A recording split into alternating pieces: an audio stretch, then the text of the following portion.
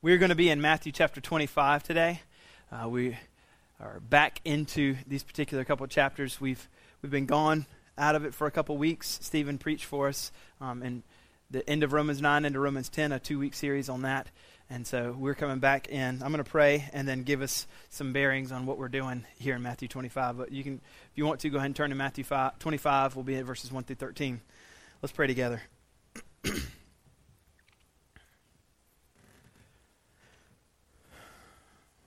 Lord, we thank you for the gift that we have to be able to gather together as a church body. We know that there's many Christians all over the world that don't have this privilege, this gift, and so I pray that we wouldn't take this for granted, but that we would be here joyfully and being grateful. I pray for us all, Lord, with so many things going on in our lives. We all have busy lives. Some of it we can't help, and some of us obviously we can. But for these next few moments, I pray for us all that we would be able to take away out of our minds all the responsibilities. They'll certainly be waiting for us afterwards. But instead, Lord, thinking about and worrying or not focusing, I pray that you would give us hearts and minds that want to focus in on your word this morning, focus in on what you have to say to us this morning through your word. Lord, if you would grant that, we would be incredibly grateful. Lord, if you would grant that, it certainly heightens my responsibility this morning, my anticipation this morning, but also, Lord, causes me to fervently pray even more greater. Please speak through me mightily. Please give me clarity of mind and thought. God, please help me handle your word correctly. Fill us all with the Spirit right now and give us ears to hear and leading by the Spirit. Anyone here that doesn't know you, God, would you cause them to be born again? Would you bring them to life spiritually? Pray that you would do it through your word. And more than anything, Father, as we leave, as we go, having heard your word later, I pray, God, that we will respond accordingly. Come now, Lord. We beg of you, come now. We pray this in Jesus' name. Amen. Well, we're going to be in Matthew chapter 25, and so I want to get us all on the same page. Got some good news and maybe some bad news. I think it's all, good news. But the good news is that this is kind of the same thing. The good news is that we are going to be doing the same thing that we've been kind of doing. We've been looking at Matthew 24 and 25. So if you've been here, it's going to be information that you've heard. The bad news is you could be thinking, it's information that I've heard already. This is all the same thing. But back to the good news, we haven't heard it for 3 weeks. So if you're like me, you've totally forgot everything that we've been talking about. And so it's all going to sound brand new to you today. So we're going to be looking at Matthew 25, verses 1 through 13. And so just to give us all a kind of an understanding of where we are and what we're doing, just in case you've been here or if you haven't been here, we've been going through, like I said, the book of Matthew, and we've been taking kind of a few chapters at a time, piece by piece. And so right now we're looking at chapters 24 and 25 together. And we've kind of subtitled each little section of chapters. And this 24 and 25 is called Coming King. And so what's going on here, if you look at 24 verse 3, it says, Jesus sat down on the Mount of Olives and the disciples came to him. The whole impetus or the whole catalyst of chapters 24 and 25 begins with this particular question. The reason why these two chapters, 24 and 25, are written are because of this one question that the disciples asked Jesus in verse 3, where they said, tell us when these things will be and what will be the sign of your coming at the close of the end of the age. So basically, the disciples come and say, hey, Jesus, you just said that the temple's going to be destroyed, and you're saying that you're going to come again. Could you just help us understand what those two things are going to look like? And so over 24 and 25, what he does is in the very first of 24, up until verse 42, he gives them kind of a timeline of what the future end times events are going to look like. And then after he gets to verse 42, starting at verse 42, he's got some parables that he's going to teach. And these parables, the point of these parables is to say, okay, I've told you the timeline. I've told you what it's going to look like at the end of time. Now, these parables are going to tell you as a Christian what your life should look like in response to the timeline. In response to my second coming, what it's going to look like. These parables are teaching mechanisms to help you understand what should my life look like in light of that, the way the end times are going to shake down. So what we have done a couple weeks ago is we looked at the first two parables.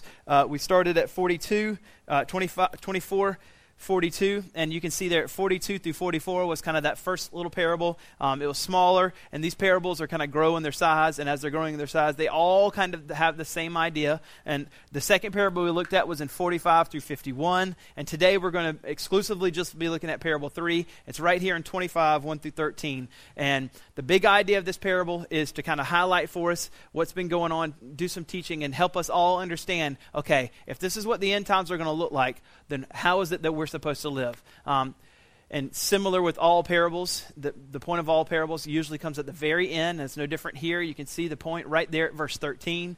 The whole point he kind of summarizes where he says, watch therefore, for you know neither the day or the hour. So the whole point of this parable right there in verse 13 is watch, be ready, make sure that you are ready for the second coming of Christ.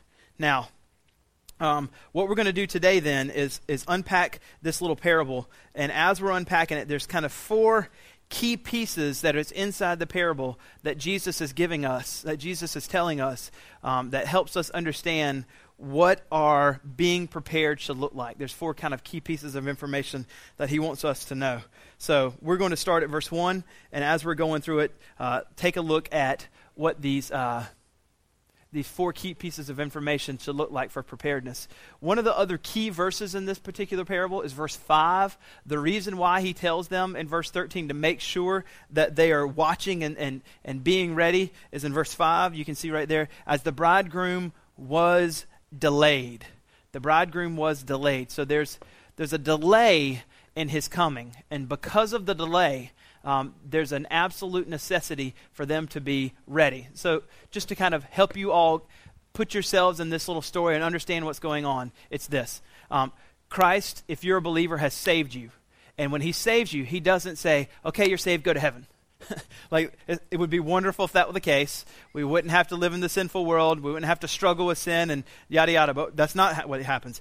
He saves us, and everybody thus far has, and it could be that it comes tomorrow. It could be that the second coming comes tomorrow, but it could be that he's also delayed.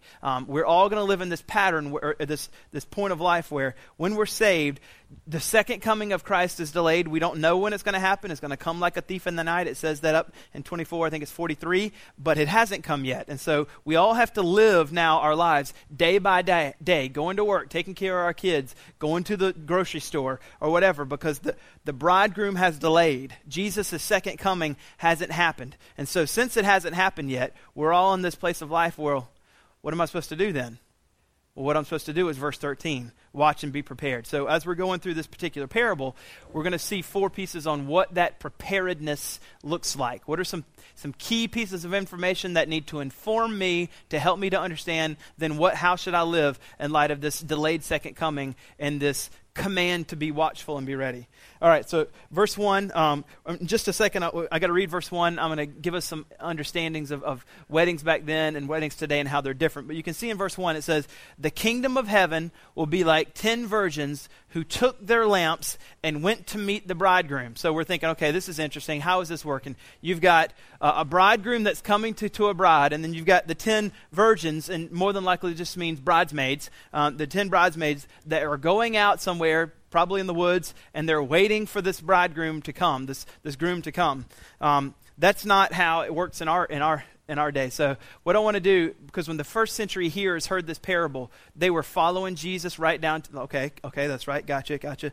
And so they're following. But we're not going to, because our weddings are so different. So let me, before we jump in, give us a little bit of difference between their weddings and ours, just so we can track with them just like the first century people were. So here's the difference of what's going on and how they're able to follow. Unlike today, today, the bride is the central figure of the wedding. If you've ever been to weddings, everybody has to walk down the aisle really fast so that when she walks, it's really slow. And we're all like, okay, yeah, she's the most important one. And we all have to keep our shoulders like wherever she is in the room. We have to, maybe that's not you, but that's how I've heard. You always got to she's the most important person. She walks down last. She walks down the slowest. We all stand when she walks in. Whenever it's all about the bride, and you've heard this in weddings perhaps. Was in a wedding a couple weeks ago. Have some more this year. It's an exciting time, and in our culture, it's all about the bride. However, in first century, it was not all about the bride. As a matter of fact, it was the complete opposite. In the first century, the wedding is all about the groom, which I think is a good idea. I really like it. I think it should be that way. I don't know what we're doing and how we've evolved into this madness now. I'm just kidding. So it's all about the groom. And so the groom is the central figure of weddings back then. So let's just spiritually relate that. It means Jesus is the central figure, right? The church's wedding to our groom, Jesus is the central figure. So the whole thing is all about Jesus. And so as he's telling them this, they all understand, oh yeah, wedding's all about the groom. It's all about him. And so they can relate it to, oh yeah, everything's about Jesus. And so here's how it would work. Theirs were a little bit different back then as well. So in the first century, they didn't have smartphones to entertain them, or computers, or the internets, or whatever. So they didn't have TV and ESPN, and it's National Potato Day, and tomorrow's National whatever day, and it wasn't a holiday every day. And so they needed things to do. Otherwise they were killing animals and making food and trying to keep their cloaks clean. So that was day to day, and could we have something to do? So when a wedding came, they're like, oh yes, a wedding. This is going to last a few days, so we have something to do over the next couple of days, and then it's just back to killing animals. And so it was rather boring compared to, we would think it was boring. They would probably not have any idea because they don't know what an iPhone is. But anyway, so back then, weddings didn't just kind of happen in 30 minutes, get it out of here, the food's warm, we need to get them so they can eat, so we need to have this wedding done. Instead, weddings lasted a really, really long time. They lasted a few days, major celebration, everybody was invited, they all took part of this enormous kind of celebration. So here's the way it would happen is the groom would leave his house with his friends sometime probably late at night, and he would come over to the bride's house. And as he came over to the bride's house, there would be waiting for him the bridesmaids. The bridesmaids would be kind of out, sitting vigil with their lamps, just like in this parable, waiting for him. And whenever he came in, their job was to take the groom back to the bride. That was, and this was a big deal. They would greet him and take him back to the bride. And then the ceremony would happen at her house. And then after the ceremony would happen at her house, then everybody would go out into the streets, and then a huge, large procession would happen. Everybody had to bring their own torch. It was BYOT, bring your own torch, and they would have this big torch, and they would walk back to the husband's house where he had gotten everything ready before he come. He had got all the party set and everything was ready, and then there would be this huge processional. He and his bride would go back to his house, and there would be a big party for a few days that he would put on because now he's the man, he's the central figure of the whole deal, and so a big party would happen, and they would actually have something to do, for a couple days. That was the way a wedding would happen. And so here we are diving into the parable where we see the 10 bridesmaids, they're calling them 10 virgins, the 10 bridesmaids. Basically what Jesus is trying to help us see is that these are 10 unmarried bridesmaids that deeply, deeply, deeply desire marriage. They're not old hags. They're not, living on the high life, trying to live out their days and do whatever, and they'll get married eventually, whatever. They are women that want to be married desperately. This is generally, whenever these bridesmaids were chosen, they were ones that were like, I hope I'm next. I want to be next. We're taking you back to her, and I want to be one of those that's next. They deeply, deeply desired marriage. Can we just see the spiritual implications here? Okay? We're talking about those that on the surface we would say these particular people want to be saved, they want to know God, they want to be walking with God, they want to be a part of the church. And so you've got people that are saved, and generally you've got the other two categories, the pagan or the irreligious, the ones who say, I don't care about God, I don't want to know God, I want to live my life of debauchery. I'm not talking about those. We're talking about those who are Christians. That's half of them. And you have this other half who aren't Christians, but want to, in some way, live a life that looks like they follow God. Very prevalent in today's Southern culture, right? Everybody's a Christian because you're from South Carolina, right? Because my parents go to church. And so that's the kind of idea. And so, but there's a second category. There's those that are Christians and those that want to be part of the bridesmaids. They want to be saved by Jesus, but instead of faith in Christ, they're depending on their own works. They're depending on what they do in order to be saved. So here we have 10, as it says, 10 virgins who go out with their lamps to meet the bridegroom. And then you can see right here in verse 2, 5 of them were foolish and 5 of them were wise.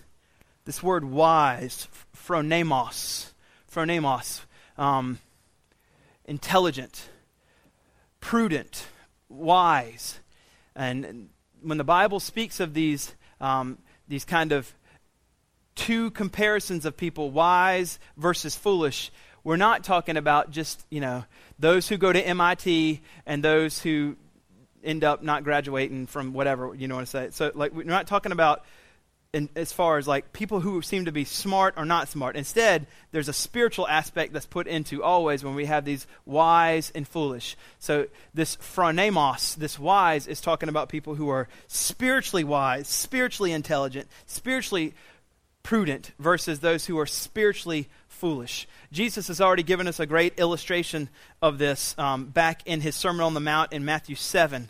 In Matthew 7, starting at verse 24, here's an illustration he uses comparing this wise versus unwise, wise versus foolish. He says, everyone then who hears these words of mine and does them will be like the wise man. So the one who hears Jesus' words and does them will be like the wise man who built his house on the rock. He's immediately going spiritual when he starts talking about wise people. He builds his house on the rock, the rains fell, the floods came, the winds blew, beat on the house, but it did not fall because it had been founded on the rock.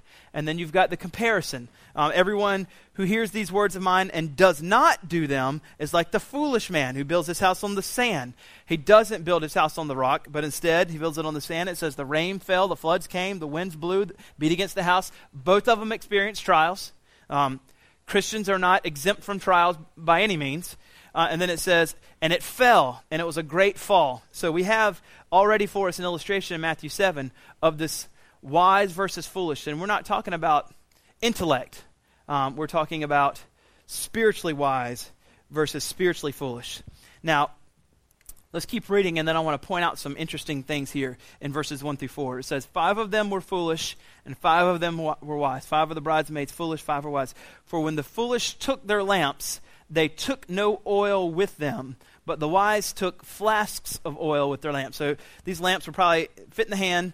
Their job is to go meet the bridegroom whenever he comes. So we need a lamp because when he comes, our job is to guide him with our lamp, back to the bride. So the whole point of their job is to have a lamp that works. That's the whole point of their job. Remember, this is a parable, so there's always little things. Well, what about, so don't worry about those things. The whole point of their job is to have a lamp that works. 5 of them say, he might not come right away. So I'm going to take some extra, just in case I'm there for a while. The other 5 aren't prepared and just, let's go. And they just go. And then we see in verse, where are we, 4? But the wise took flasks of oil with their lamp. Verse 5. And as the bridegroom was delayed. So we'll stop there to try to get some bearings on what's going on here. I want to show you the striking similarities between these 10 bridesmaids. I'm going to mess this up, but just, you know what I mean. These 5 ladies, these 10 ladies. I'm all over the place. But I want you to notice the striking similarities between these two groups of 5. All right? First, all were invited. Let's just think about the spiritual implications we're going here. We're not talking about the pagans, okay? We're talking about those who are part of the church. Some are Christians and some think they're Christians. That's the whole point of what we're being invited into today. The whole invitation today is to think about whether I'm part of the church or whether I'm just fooled and think I'm part of the church. All are invited. Not only are they invited, all respond positively to the invitation. I'm invited. I want to go. all are seemingly part of the visible church. This is a parable talking about people who look like they're part of the church. When we look at all of them, they're all there. They're all sitting here, part of it. If you're here, you think, well, visibly, you're part of the church. Another striking similarity is also they all have some kind of interest in the bridegroom. No, there would be no reason for them to be there if they weren't interested in this bridegroom coming. Spiritually, they all have some kind of interest in Jesus. They wouldn't be part of the church if they didn't have some kind of interest in the church. Also, they have all called Jesus Kyrios, Lord. Lord, you can see it right there in verse 11. Afterward, the other virgins came also saying, Lord, Lord, open to us. They're calling him Lord. They're using even the vernacular, the correct language that would happen in a church. There's so many similarities between these two groups of five. They all believe in the second coming, or they all believe that this bridegroom's coming. Not only do they believe in it, they're in some sense waiting for it. The difference is in the waiting. Some came prepared.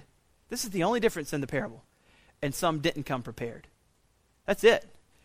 Spurgeon looks at this and he says, on their similarities, they were all virgins, they all took their lamps, and they all went forth to meet the bridegroom. They all made a profession of attachment to him, of some sense, which led them to separate themselves from their companions and acquaintances, that they would go out there, that they might go forth to meet him on the wedding night. So, strikingly, a whole lot of similarities between these two. But there's one difference, and this one difference calls them, puts them in the two categories of foolish and wise. And the one difference is that one of them brings oil and the other one doesn't. So before we get to that one difference, let's just think about this. Because of all these similarities, external similarities, the first thing that we can see that must be absolutely true, the first key piece of this parable, is that externals are not the true issue. They all look alike on the outside. And we all might look alike here in the church, the same. We might even all call Jesus Lord with our mouths. Externals, when it comes to being a true bridesmaid, a true follower of Jesus, a part of the true church, not just part of the visible church, externals are not the key issue. You may go to community group every week. You may give money. But if you think that it's because of those things that God's happy with you, or because of those things that you have right standing, then that's not it. So, externals are not the true issue. Therefore, the true issue is the heart. And so we can ask ourselves, what caused, in this parable, what caused five to be prepared and what caused five to be seemingly not prepared or maybe even uncaring? And I think it's the heart. Yeah, that's my job. I'll go out there, whatever. Let's grab the thing. Here we are. They look just like everybody else, but they weren't prepared. They didn't think there's a possible delay. And because of that possible delay in Christ coming, he's not going to save me right whenever I meet Christ. There might be a delay. There's something that is absolutely necessary regarding this waiting time. Something must be done by me in order that I would be true and not be called foolish, but I would be someone who's called wise. So, let's look at it. Again, in verse 3 through 5, you can see, for when the foolish took their lamps, they took no oil with them. The wise took flasks of oil with their lamps, but as the bridegroom was delayed, they all became drowsy and slept. Verse 6 says, but at midnight there was a cry, here's the bridegroom, come out to meet him. So we're going to come back to that in just a second, but basically he finally does come after the delay. He finally does come at midnight. Here he is, let's go, he's here. Then everybody arose and trimmed their lamps. It just means basically they got them all ready and ready to shine as bright as possibly as they could. And one of the things about needing it to shine bright is you need oil. And so they got it to shine as bright as they possibly could and ate. And the foolish said to the wise, they got them to shine bright. And when they got them to shine bright, they ran out and they looked over at those that had some. So the foolish said to the wise, hey, give us some of your oil. Our lamps are going out. 9 says, but the wise answered, saying, since there will not be enough for us and for you, rather, you should go to the dealers and buy it for yourself. We're going to come back to that as well. I know that sounds kind of selfish. And then it says, verse 10, and while they were going to buy, he's about to come. Hey, we need oil. Let's get it shine bright. We don't have any oil. Oh, no. Let's go buy some. And while they're out buying some, it says in verse 10, the bridegroom came while they were out. And those who were ready, those 5 that were ready, they took him to the marriage feast, and the door was shut. The other 5 are out at Walmart shopping for oil, right? Walking through the aisles looking for... Anyway, so here we see that there's a problem. There's a problem in regard to these two groups of 5. Some were prepared and some weren't. So here's the second key piece that we need to be thinking about in regarding to our need to be prepared, be watchful, as it says in verse 13. There's a necessity of preparation for perseverance. Because when you're saved, you do live the rest of your life here on earth unless Christ comes. But he may be delayed, and he has been thus far. There's an absolute necessity for you to persevere. It's not optional. Christ is calling every single one of us to persevere in the faith. Without oil, your light will eventually burn out. Similarly, without perseverance, your light for Christ will burn out. You have to have a desire, and you must be persevering in the faith. You must be persevering in the faith. So this means that they were here, these 5, foolish. They were unwilling to do what was necessary to persevere through the night. They could have brought more, but they didn't. They chose not to be the kind who have prepared themselves to persevere. They didn't do what was necessary. And Jesus gives us an illustration back in Matthew 13 of these kinds of people in his parable of the soils. This is what he says in Matthew 13. You can see it in Matthew 13:5. This is the rocky ground people. It says, other seeds fell on rocky ground where they did not have much soil, and immediately it sprang up, and since they had no depth of soil, when the sun rose, they were scorched, and since they had no root, they withered away. And he explains that parable, or that description over in verse 20, when he says, as for what was sown on rocky ground, this is the one who hears the word and immediately receives it with joy, yet has no root in himself. While he endures for a while, when tribulation or persecution rises on account of the word, he immediately falls away. So he's already given us a description of these kinds of people. They don't make the necessary preparations to be the kind of person that is going to persevere in the faith. They're unwilling to do so. So let's ask the application question then. What does perseverance look like in your life? What does it mean for you to have this oil?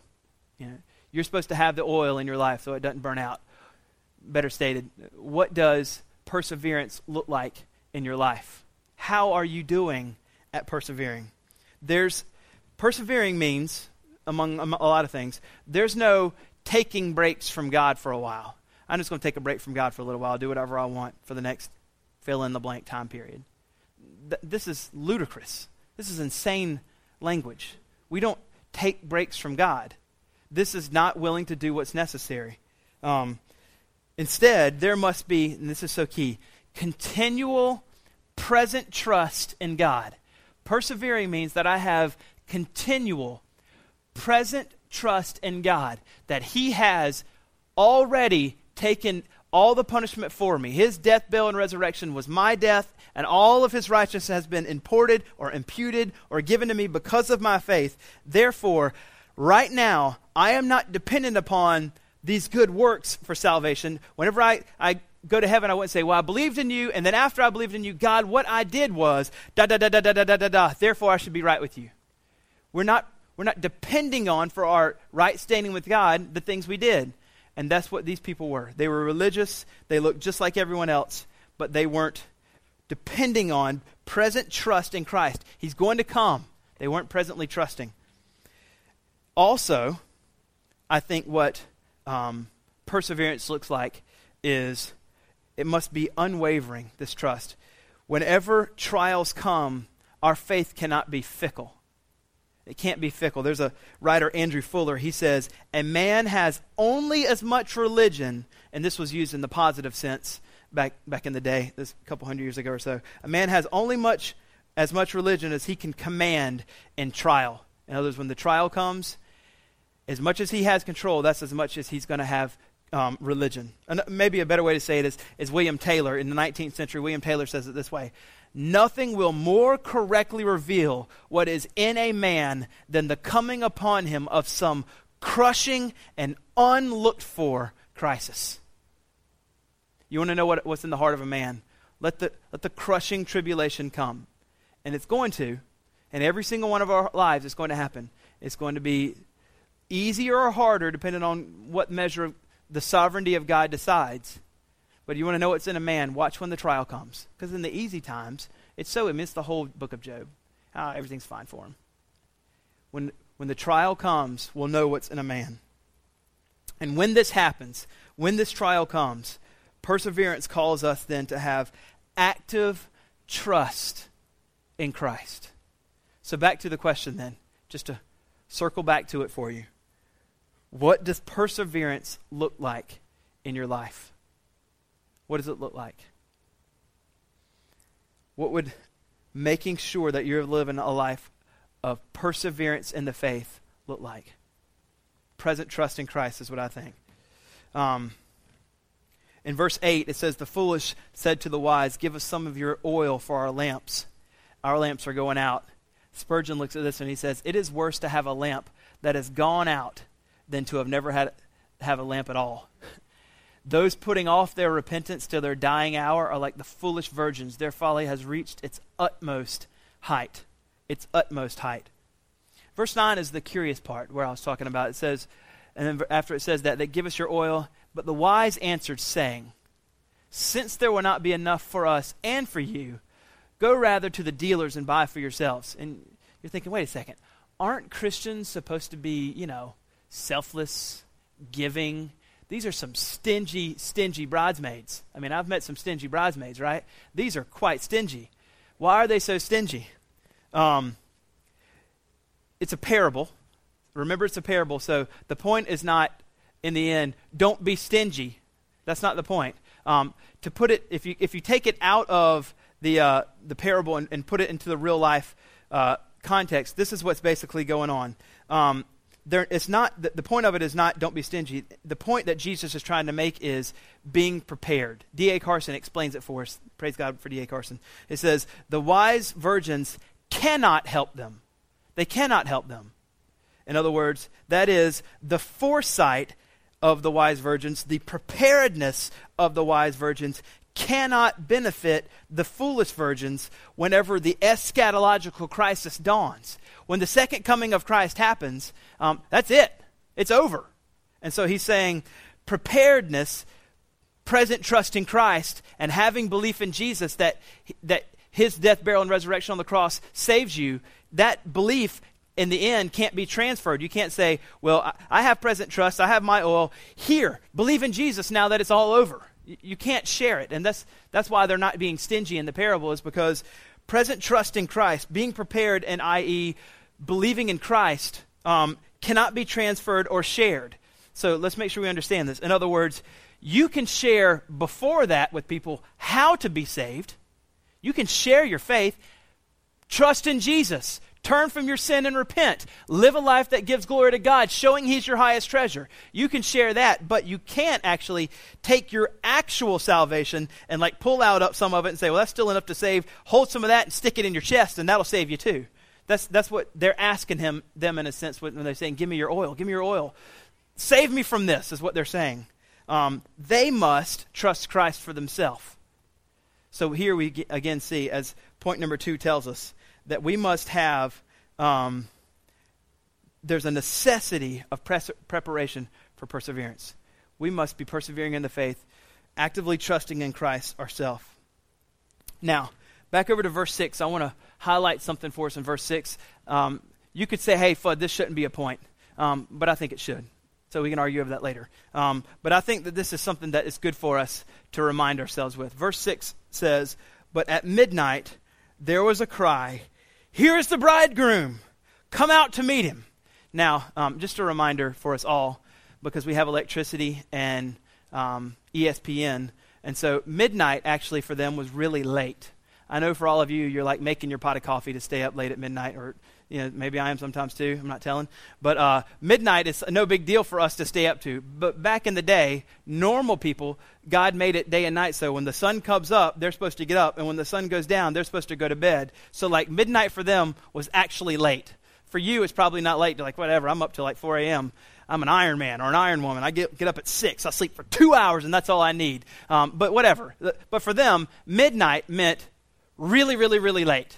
So take your mind out of the way we live. So when they hear in verse 6, when it says, but at midnight there was a cry. So you've got them, they're sitting vigil, they're waiting. As verse 5 says, they're delayed. It says in verse 5 that they all go to sleep. They get drowsy, they go to sleep, which is no big deal. Some commentators are going crazy about them going to sleep. How could they not sleep? You're supposed to be awake. Oh, woe to the Christians who are drowsy for Christ's coming. The wise ones, who are called wise, go to sleep. So I don't think there's any big deal about going to sleep. God wants you to sleep. This is a side note for free. God actually makes you sleep for 1/3 of your life. He keeps you asleep for 1/3 of your life, and he keeps the world going, just to help us all remember that he doesn't need you to do anything. He's in control. The world still spins, and he wants you to sleep just to show you how weak you are and that he's in control, and that you would be more dependent upon him. That's why you sleep 1/3 of your life, or maybe some of y'all half of your life. But anyway, back to it.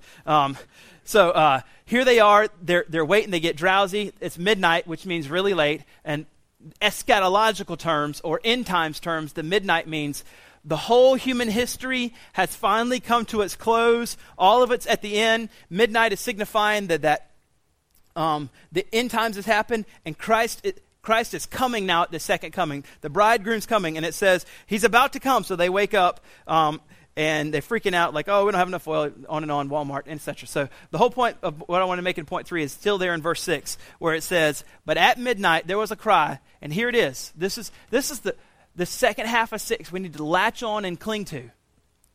Here is the bridegroom. Come out to meet him. The reason why I think this is significant, this is the third key piece, is this. The definite, it's not maybe, it's not perhaps, the definite eventual coming of Jesus. Without warning, we know that from the thief in the night. But here's why I think this should be a point and should be in there, is we should not kid ourselves and think that Jesus isn't coming just because we haven't seen it. And just because it's not part of our experience yet in our life. We are so easily fooled because we haven't seen it to say, well, I haven't seen it. It must not be happening, or it's going to happen. I believe it, but kind of, maybe I don't. So I'm just going to go do whatever I want. We must live in light of this. There can't be in our minds a taking for granting of this coming just because it hasn't happened yet and you don't think of it much. Verse 6 says, there will be a moment where there's a declaration of, here is the bridegroom. Come out to meet him. That simple phrase means worlds and worlds in the way you live. It has so many implications of your life right now. He is coming. He's delayed, and he's not coming yet, and you haven't experienced it. Don't take it for granted. And don't act like it's not going to happen just because you haven't seen it. His definite coming demands from us a certain kind of perseverance in the faith. It demands from us. So the reason why I put that there as our third point is just so that we can be encouraged by its coming, because some of us are like, Maranatha, come right now. Oh my goodness, you see what's ahead of me in my future. Please just make it all go away right now. Or, life is so easy, I don't even think about the second coming of Jesus. I don't really know that I live like it. I don't live in light of it. The danger is, if you're living like that, you're one of the 5 foolish virgins out there. And you're going to be stuck in Walmart at the checkout aisle, and the door's going to be shut in your face. That's what this parable's telling us. It's screaming for us to check our heart and realize that externals are not the issue, but our heart is. We're going to come to that as we conclude, but you can see here in verse 6, it is absolutely, absolutely coming. And then we have verse 10, we're going to pick up, they're asking for the oil. They don't have any, they got to go buy some. And it says in verse 10, and while they were going to buy their oil, the bridegroom did come, and those who were ready, they went to the marriage feast, and they went inside. And then it says the door was shut. So the other 5, the foolish bridesmaids, are shut out. And it says in verse 11, afterward, the other virgins, or the 5 foolish ones, it says they came and they also were saying, look at him, they're calling him Lord. Lord, Lord, open to us. Verse 12. But he answered, truly I say to you, I do not know you. This sounds just like the Sermon on the Mount in Matthew 7.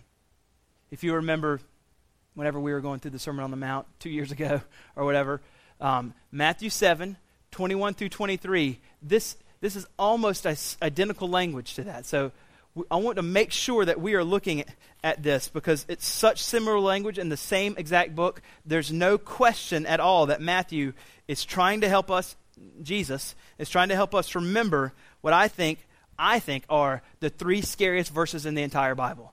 Matthew 7, 21 through 23. And before we jump into 21 through 20 of Matthew 7, we need to realize that this is people coming to stand before Christ, and these particular people, in their minds, absolutely, without any question, really believe that they are followers of Christ. And whenever they hear the information that they are not, it completely takes them by surprise. It completely takes them by surprise. They weren't kind of halfway expecting it. It astounds them that they're not being invited in and that the door is being shut. And it's usually almost the exact same language as Matthew 25. Look at 21. And listen, the point of this is for every single one of us to take stock of our hearts. Look what it says in 21.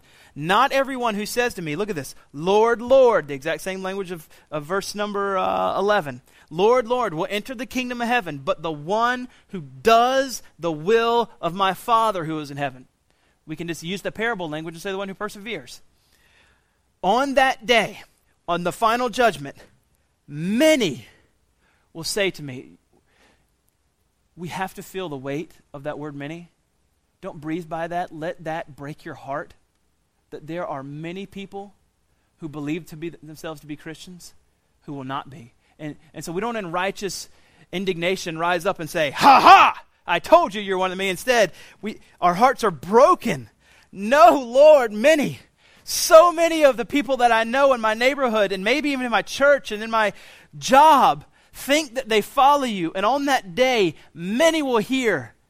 Like Paul in Romans 9:1, our hearts should be broken for that. 9:1-2. Many will say to me, Lord, Lord, look at this. Did we not prophesy in your name? They are doing things that people in the church, they're doing things that these 10 particular bridesmaids that deeply desire the marriage, they're doing things on the externals that look just like people in the church. They're going to the community groups. They're tithing their money. They're, as he says, prophesying in your name, casting out demons in your name, doing mighty works in your name. Externals are not the key issue here. They really honestly believe that they are in Christ. And they're saying, look at all the stuff I've done. And not what Christ has done. And look what he says in 23. Then I will declare to them. He's going to make it plain to them. I never knew you. Just like verse 12 in 25, chapter 25. I do not know you. I never knew you. Depart from me, you workers of lawlessness. We, on our side, say, workers of lawlessness? They're church folk. Why are they being called such sinners? Because we're all sinners. And the only thing that makes you righteous is Christ. So when we read that, please don't miss this. This is so important. When we read that and we see that in 25, it's pointing us over to 7. When we read 7, every single one of us in this room needs to do 2 things. Number 1, and it's not the second one. Every single one of us, including myself, wants to jump to the second one. Don't jump to the second one. The first one is, look at your own heart. That particular verse is not for you to think, oh, I know those legalists. I know. You don't do that. The point of that is for you to look at your own heart and say, Jesus, am I dependent on anything else right now than your righteousness for my salvation?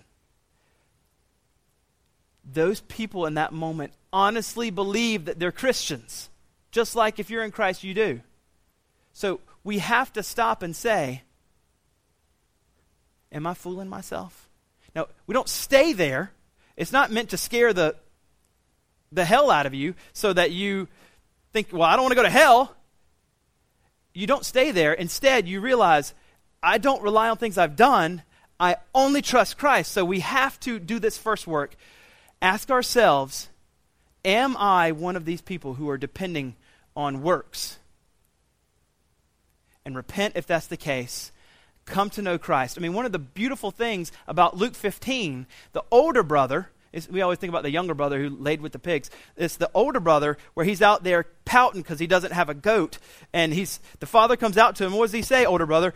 What's the matter with you? Get it together. No, it says that it literally says in Luke 15, I can't remember the verse. He walks out there and he says, he entreats him, he begs him, he implores him, he pleads with him, come.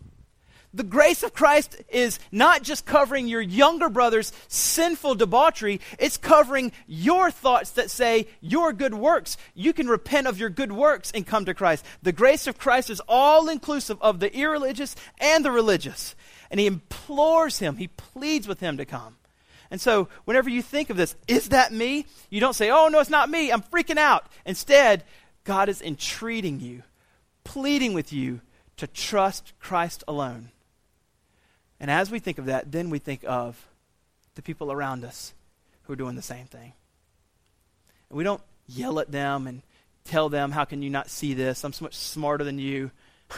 How can you not? Instead, we lovingly and graciously, especially in this particular Southern culture where everybody's a Christian because grandma grew up in such and such church.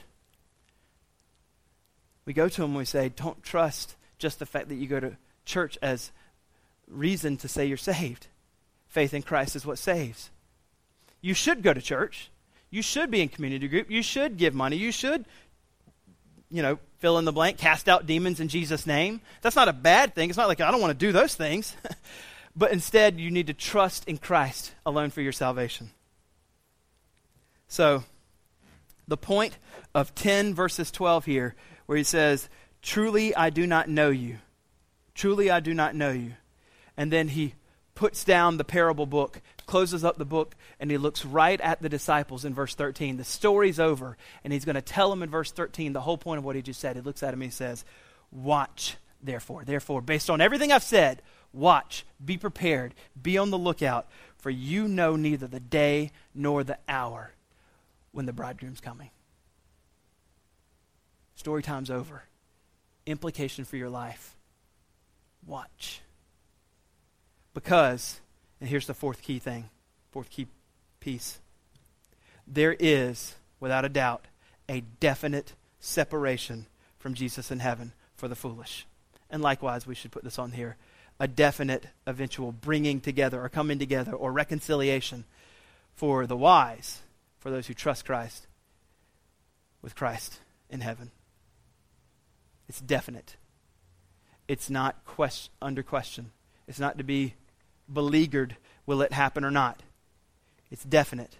The door will be shut to those who don't trust Christ, and the door will be opened and invited in for those who do. D.A. Carson looks at these others, these five foolish, and he says, when they say, Lord, Lord, open to us, this is not them really wanting salvation now. This is them thinking that they were saved, but it's too late. Open the door to us. Aren't we saved? It's not, we want to be saved now. It's them thinking they are, and they're not. He says, the refusal to recognize or admit the foolish virgins must not be construed as calloused rejection of their lifelong desire to enter the kingdom. We shouldn't think that Jesus is saying, no, I'm calloused. I'm not going to let you in. You've wanted to come in your whole life, but I'm just not letting you in because I'm being mean. We shouldn't think of it as that way. Far from it. Instead, he says, it is the rejection of those despite appearances that have never made preparation for the coming of the kingdom. They have lived selfishly their entire life. Lackadaisical and lazy. Oh, he's coming. Grab something, whatever with the rest. Hopefully I can get in. And there's an absolute necessity called for these people to persevere and be in the faith. The non-entrance to heaven comes as a surprise, but it shouldn't. Because they never, ever persevered. So the question for us all then, before us is,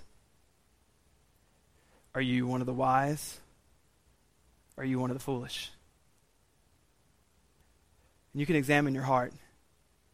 And you can look and ask, which one am I? And if you are one of the foolish, it's Luke 15:28. The Father is entreating you. He's pleading with you. He's imploring you to trust Christ. I want to close with a Spurgeon quote as he's commenting on this particular set of verses. He gives us what is one of the best summations of what is necessary in the life of a person. What is necessary. This is so beautiful. A great change has to be wrought in you. A great change has to be wrought in you, far beyond any power of yours to accomplish, so that you can go with Christ to the marriage. A great change has to be wrought. Well, that presents a problem because it says far beyond any power of yours to accomplish. But the good news is that Christ is very strong and mighty to save. And then he says this, you must first, here it is, this is all the work of God for what he would do for you if you would trust him. It's not do more. Instead, this is what happens. You must first of all be renewed in your nature, or you will not be ready. For those that are believers, listen to what is true of you and just bask in the glory that Christ has been gracious to do this. You must be renewed in your nature, or you will not be ready. You must be washed from your sins, or you will not be ready. You must be justified in Christ's righteousness, and you must put on his wedding dress, or you will not be ready. You must be reconciled to God, and you must be made like God, or you will not be ready. Or when we come to the parable before us, you must have a lamp, and that lamp must be fed with heavenly oil, and it must continue to burn brightly, or we would say persevere, or you will not be ready. No child of darkness can go into that place of light. You must be brought out of nature's darkness into God's marvelous light, or else you will not be ready to go with Christ to the marriage and be forever with him. And the beautiful news is, faith in Christ, what he has done for us on the cross accomplishes the renewing of your nature, the washing away of your sins, justifying you and giving you Christ's righteousness, reconciling you to God, and in a sense, one day, making you to be like him in your glorified body, for his glory and not for you. Just imagine that. That is the definite eventuality of every believer. Unbelievable. And so he's telling us right now, who are out here waiting in the woods, he's coming. He's coming to ask our hearts and say, externals are not the key issue here. Where's your heart? Is there in you perseverance in the faith? He puts it there, I know that. But it's from present trust in Christ and not what you're doing. And if that's happening, if that's truly happening, then the Ephesians 2:10, there's these good works that he has prepared for you that you may walk in them, will be happening in your life. You will be doing amazing things for Christ. And those things are not saving you. Instead, they're giving evidence of what has already happened in your life. They're giving evidence of the salvation that's there. So if you don't see those things, that gives you pause for sure.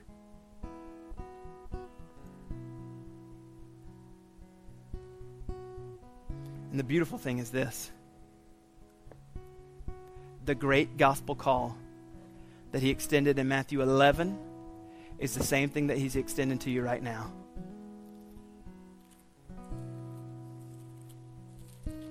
I'm loving Matthew. I'm just loving it. My favorite book, maybe. This is what he's telling you right now. As we're waiting in the woods, persevering in the faith, trusting him, examining our hearts to not be foolish but be wise. And if we realize we are, this is what he tells you. Come to me, all who labor and are heavy laden. You are depending on works. Come to me, and I will give you rest. These works are causing you to work and be tired, and that is not salvation. Come to me, and I will give you this shalom, this rest of God. The peace of God will finally reside on you and rest on your life. Take my yoke upon you and learn from me, for I am gentle and lowly in heart, and you will find rest for your souls. For my yoke is easy, and my burden is light.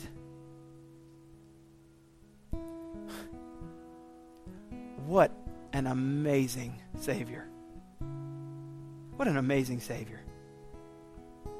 As Romans 5:8 says, that even though we are enemies of him, as Ephesians 2:1-3 says, worshiping the devil, he says to us, we're enemies. We want nothing to do with him. He holds out this and he says, you can kick against me all you want. You can be my enemy. You worship that one who is against me completely. But I'm holding out this great gospel call and saying, come. That is such an amazing Savior. That's someone that I want to worship.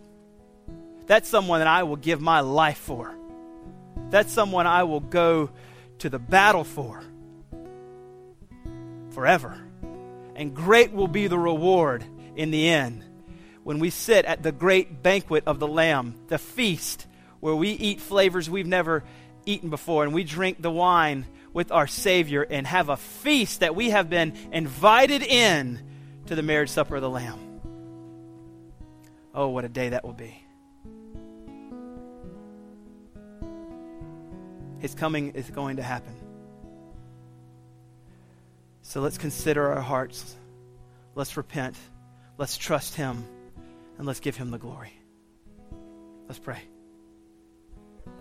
Father, as we turn now to worship, I pray, Spirit, that you would come mightily, that you would do the work in our hearts which is necessary. God, that if we're not persevering in the faith, and we know that, we are so self-focused, that you would break that, we would repent, and we would trust you and give our lives over. You are a Savior that can be trusted. You are a Savior that is worth giving our lives to. I pray that we would do that. Our whole life would be worship to you, given unto you, gratefulness to you for what you've done. Though the body they may kill, your truth abideth still. We want to be with you, Christ.